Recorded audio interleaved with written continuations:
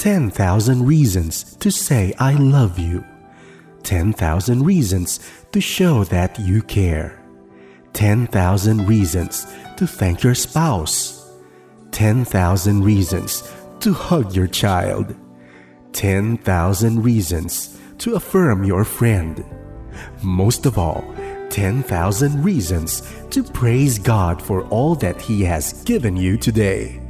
As you start your day right, here are 10,000 reasons and more to be a blessing to someone today. 10,000 reasons and more with Raquel Camo Landong.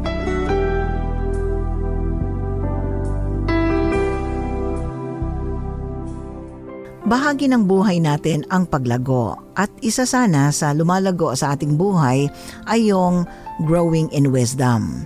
I-define muna natin kung ano ang wisdom. Wisdom ang siyang tumutulong sa atin para alam natin kung kailan tayo magsasalita at kailan tayo mananahimik. Wisdom din ang tumutulong sa atin para malaman natin kung sino ang dapat nating pagkatiwalaan at sino naman ang hindi natin dapat pagkatiwalaan. In one word, pwede nating i-describe ang wisdom bilang discretion. Pag-usapan natin ito, when to muzzle your mouth. Pag sinabi pong muzzle, ang ibig sabihin kung kailan daw natin tatakpan. Ang ibig din sabihin nito kung kailan natin i-control ang ating mga bibig. Galing ito sa study guide na ang pamagat ay Practical Christianity ni Charles Swindoll. Merong isang verse sa Bible, actually 2 verses ito from Proverbs chapter 5 verses 1 and 2. Sabi ni Solomon, "My son, give attention to my wisdom. Incline your ear to my understanding, that you may observe discretion and your lips may reserve knowledge." Ito ang pakiusap ni Solomon, na bigyan nating pansin ang wisdom o ang tinatawag nating discretion. Tanggapin natin na madalas or siguro sa iba paminsan-minsan lang na napapahamak tayo dahil nga sa mga sinasabi natin or napapahamak tayo dahil sa ating mga bibig.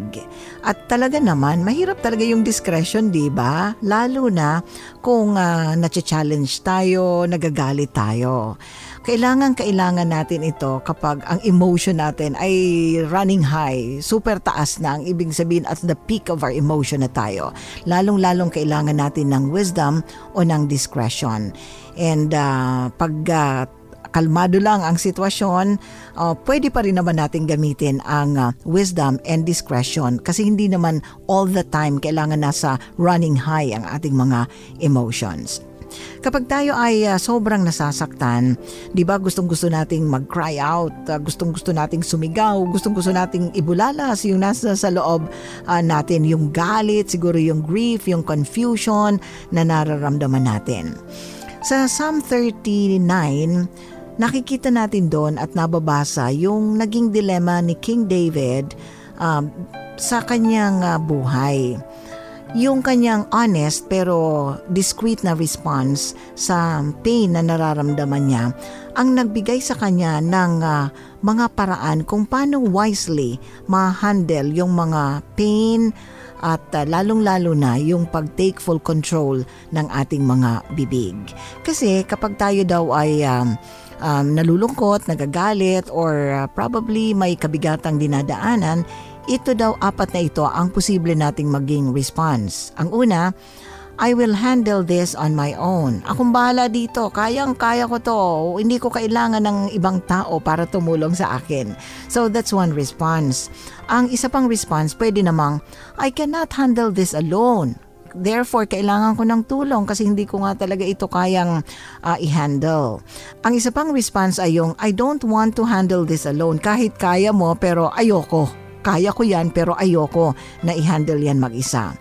Pwede rin naman na ang pang-4 ay itong response natin, Lord, you handle this for me, please. May please pa Kasi talagang ina-admit natin na hindi natin ito kaya. Ngayon, when to muzzle our mouth, when to cover our mouth, when to control our mouth, meron tayong 4 na prinsipyo na magandang pag-usapan natin. Ang una, bottling things up is not the healthiest approach. Ang ibig sabihin kapag iniipon natin ang ating galit, ang ating frustration or any negative feeling, hindi daw ito ang pinaka-healthy approach. Ang ibig sabihin, hindi ito tama. Kasi minsan, di ba, binabottle up or tinatago natin yung ating emotion or sinusuppress natin ito kasi natatakot tayo na kapag nag-express tayo ng galit, ng kalungkutan or probably confusion, parang baka ma-misunderstand tayo ng iba na hindi na natin tinatrust ang ating Panginoon. Pero alam mo, kapag natuto tayo na magbulalas nito, mas nagkakaroon tayo ng relief, di ba? And nagiging willing tayo or open para i-correct, open tayo sa posibleng mangyaring mga pagbabago. So, unang principle, bottling things up is not the healthiest approach. So, wag nating isuppress, wag nating pigilin yung mga damdamin na yan dahil hindi yan ang magandang approach. Pangalawa, blurting everything out indiscriminately can do more harm than good. Kapag wala naman tayong control sa pag-blurt out o pagsasabi natin ng mga bagay-bagay mula sa ating bibig nang hindi natin pinag-iisipan, lalo tayong napapahamak nito. Alam mo si King David, very careful siya na maging quiet tungkol sa mga struggle niya. Lalo na kapag siya ay kasama ng ibang tao. Kasi 'di ba ganito 'yon. Kapag nag-express tayo ng ating galit or whatever negative feeling diyan at nasa harap tayo ng ibang tao, pwede tayong ma-misunderstand eh. Especially kung yung mga taong 'yon ay alam na meron tayong personal relationship kay Jesus. Kala ko ba may personal relationship kay Jesus yan? Bakit yan ganyan? Bakit walang control sa kanyang bibig? At yung iba naman na probably ino-observe tayo at nakikita na, tingnan ko nga kung talagang authentic ang personal relationship kay Jesus or merong pagbabago sa buhay niya. Pag na-blurt out tayo right away indiscriminately, yan, pwedeng mawala yun. Wala naman pala, hindi naman pala totoo yan. Hindi naman pala genuine ang pagbabago. Ang susunod, bringing our honest thoughts and feelings to the Lord is always the right thing to do. Ay wala nang gaganda pa, kundi yung sabihin natin sa Panginoon ang lahat-lahat. Alam nyo, kung hindi natin masabi sa ibang tao ang ating mga nararamdaman, ang ating mga iniisip, sa Panginoon pwedeng-pwede. Bakit hindi? Siya nga yung may lalang sa atin, di ba? Bakit hindi pa natin sasabihin sa Kanya lahat? Hindi tayo kailangan mag-edit actually sa mga sasabihin natin sa Kanya. Kasi nga, alam niya even bago pa magbukas ang ating mga bibig, alam na yan ng ating Panginoon because God knows our innermost souls much better than we do. Yan po ang tandaan natin, ha? Akala natin may maitatago tayo sa Panginoon. Kahit nga tayo hindi magsalita, alam na alam ng Panginoon ang ating mga thoughts, ang ating mga feelings kasi nga siya ang may lalang sa atin. Pang-apat, being open about our struggles benefits ourselves and others. Yes, tama, di ba? Kapag nag-open up tayo sa iba tungkol sa mga struggle natin, una, nare-release tayo and we feel good, di ba? Na-unload sa atin.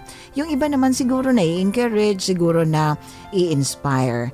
Pero sa pag-share ng ating mga struggles, sometimes kailangan nating tansyahin. Kailangan nating i-control din kasi hindi naman lahat ng mga struggle natin kailangan nating i-share o binubulala sa iba.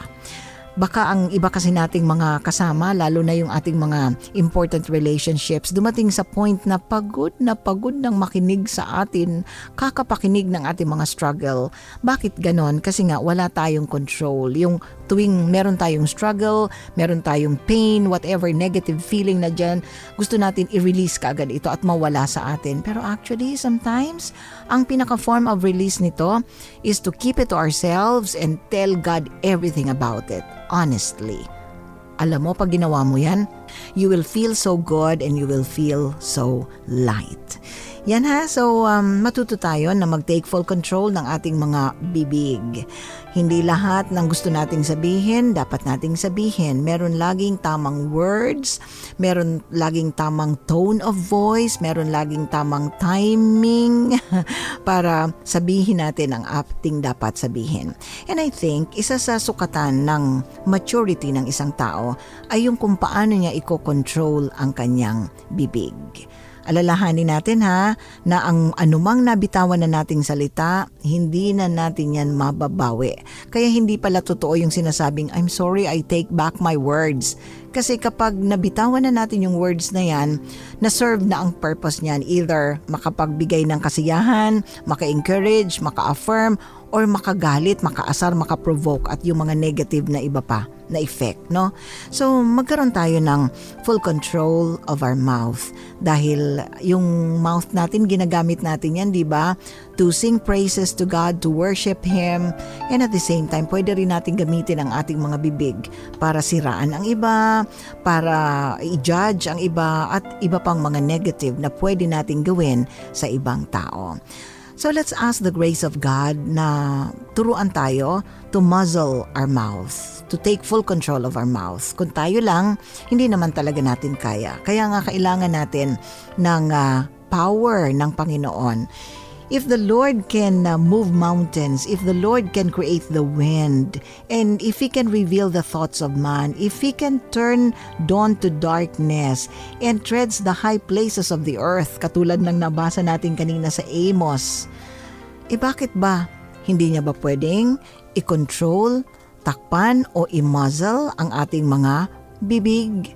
Pwedeng-pwede. Kailangan lang nating hingin ang kanyang tulong at ang kanyang biyaya.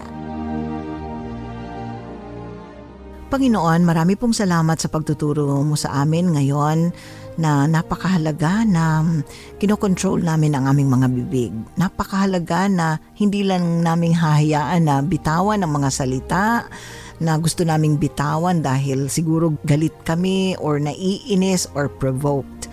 Thank you, Lord, for teaching us that isa palang sign ng maturity ay yung marunong kaming mag-control ng aming mga bibig. Panginoon, maraming salamat sa mga tao na lavish na magbigay ng mga words of affirmation, words of encouragement, mga words na nakaka-brighten ng buhay, mga words na nakaka-lift up ng spirit.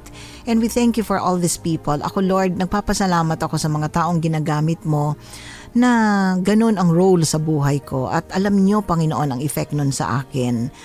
Pero Lord, aware din kami na marami rin, in fact, meron kami sigurong struggle dito tungkol naman sa hindi namin kayang i-control ang aming mga bibig. Panginoon, we submit to you our lives. We submit to you our mouths, Lord, na turuan mo kami na magsalita ng mga bagay na nakakatuwa, mga bagay na nakaka-lift up, nakakapagbigay kaligayahan sa ibang tao. Words that bless, words that do not curse, Panginoon. Lord, i-develop mo po yan sa amin, and we would like to submit to your Lordship, Father, and we would like to avail of your grace para magkaroon kami, Panginoon, ng full control sa aming mga bibig. Lord, sa mga nasabi naming mga words na naka-hurt, we ask for your forgiveness. At nawa, Panginoon, ay gamitin mo kami na maging instruments na nagbibigay ng words of affirmation, words of encouragement, words of hope and peace sa ibang tao. Yan po ang prayer namin, Panginoon. Lalong-lalo na sa mga special relationships namin. Dalangin po namin, Lord, na maging maingat kami sa mga sasabihin at tulungan mo kami na hindi lang basta bibitawan ang mga salita kung hindi mo po ito timing, Panginoon. Thank you, Lord. Thank you, Lord, for what we talked about. Maraming salamat dahil very concerned kayo sa amin at mahal na mahal mo kami. Kaya patuloy nyo kaming tinuturuan sa pamamagitan ng iyong salita at ng mga topic na pinag-uusapan namin. Maraming salamat. In Jesus' name we pray. Amen.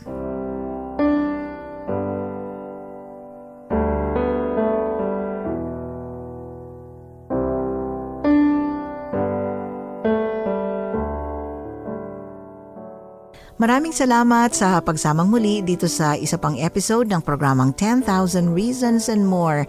Alalahanin natin na isang sign ng maturity yung marunong tayong mag-control ng ating mga bibig. Hayaan natin ang lumabas sa ating mga bibig ay mga words na nagbibigay ng pag-asa, ng kapayapaan, ng words of affirmation and words of encouragement. Hanggang sa susunod, maraming salamat. Ako si Raquel Camo Landong. Be inspired 10,000 times and more. Like us, text us, and contact us. Our cell phone numbers are at 0946-763-9858 or 0929-359-4298. You may also visit our Facebook page at CARE 104.3 The Way FM. You may also contact us through our Twitter account at CARE 1043. This program is a partnership of CARE 104.3 The Way FM and the Philippine Christian Bookstore of Legazpi City.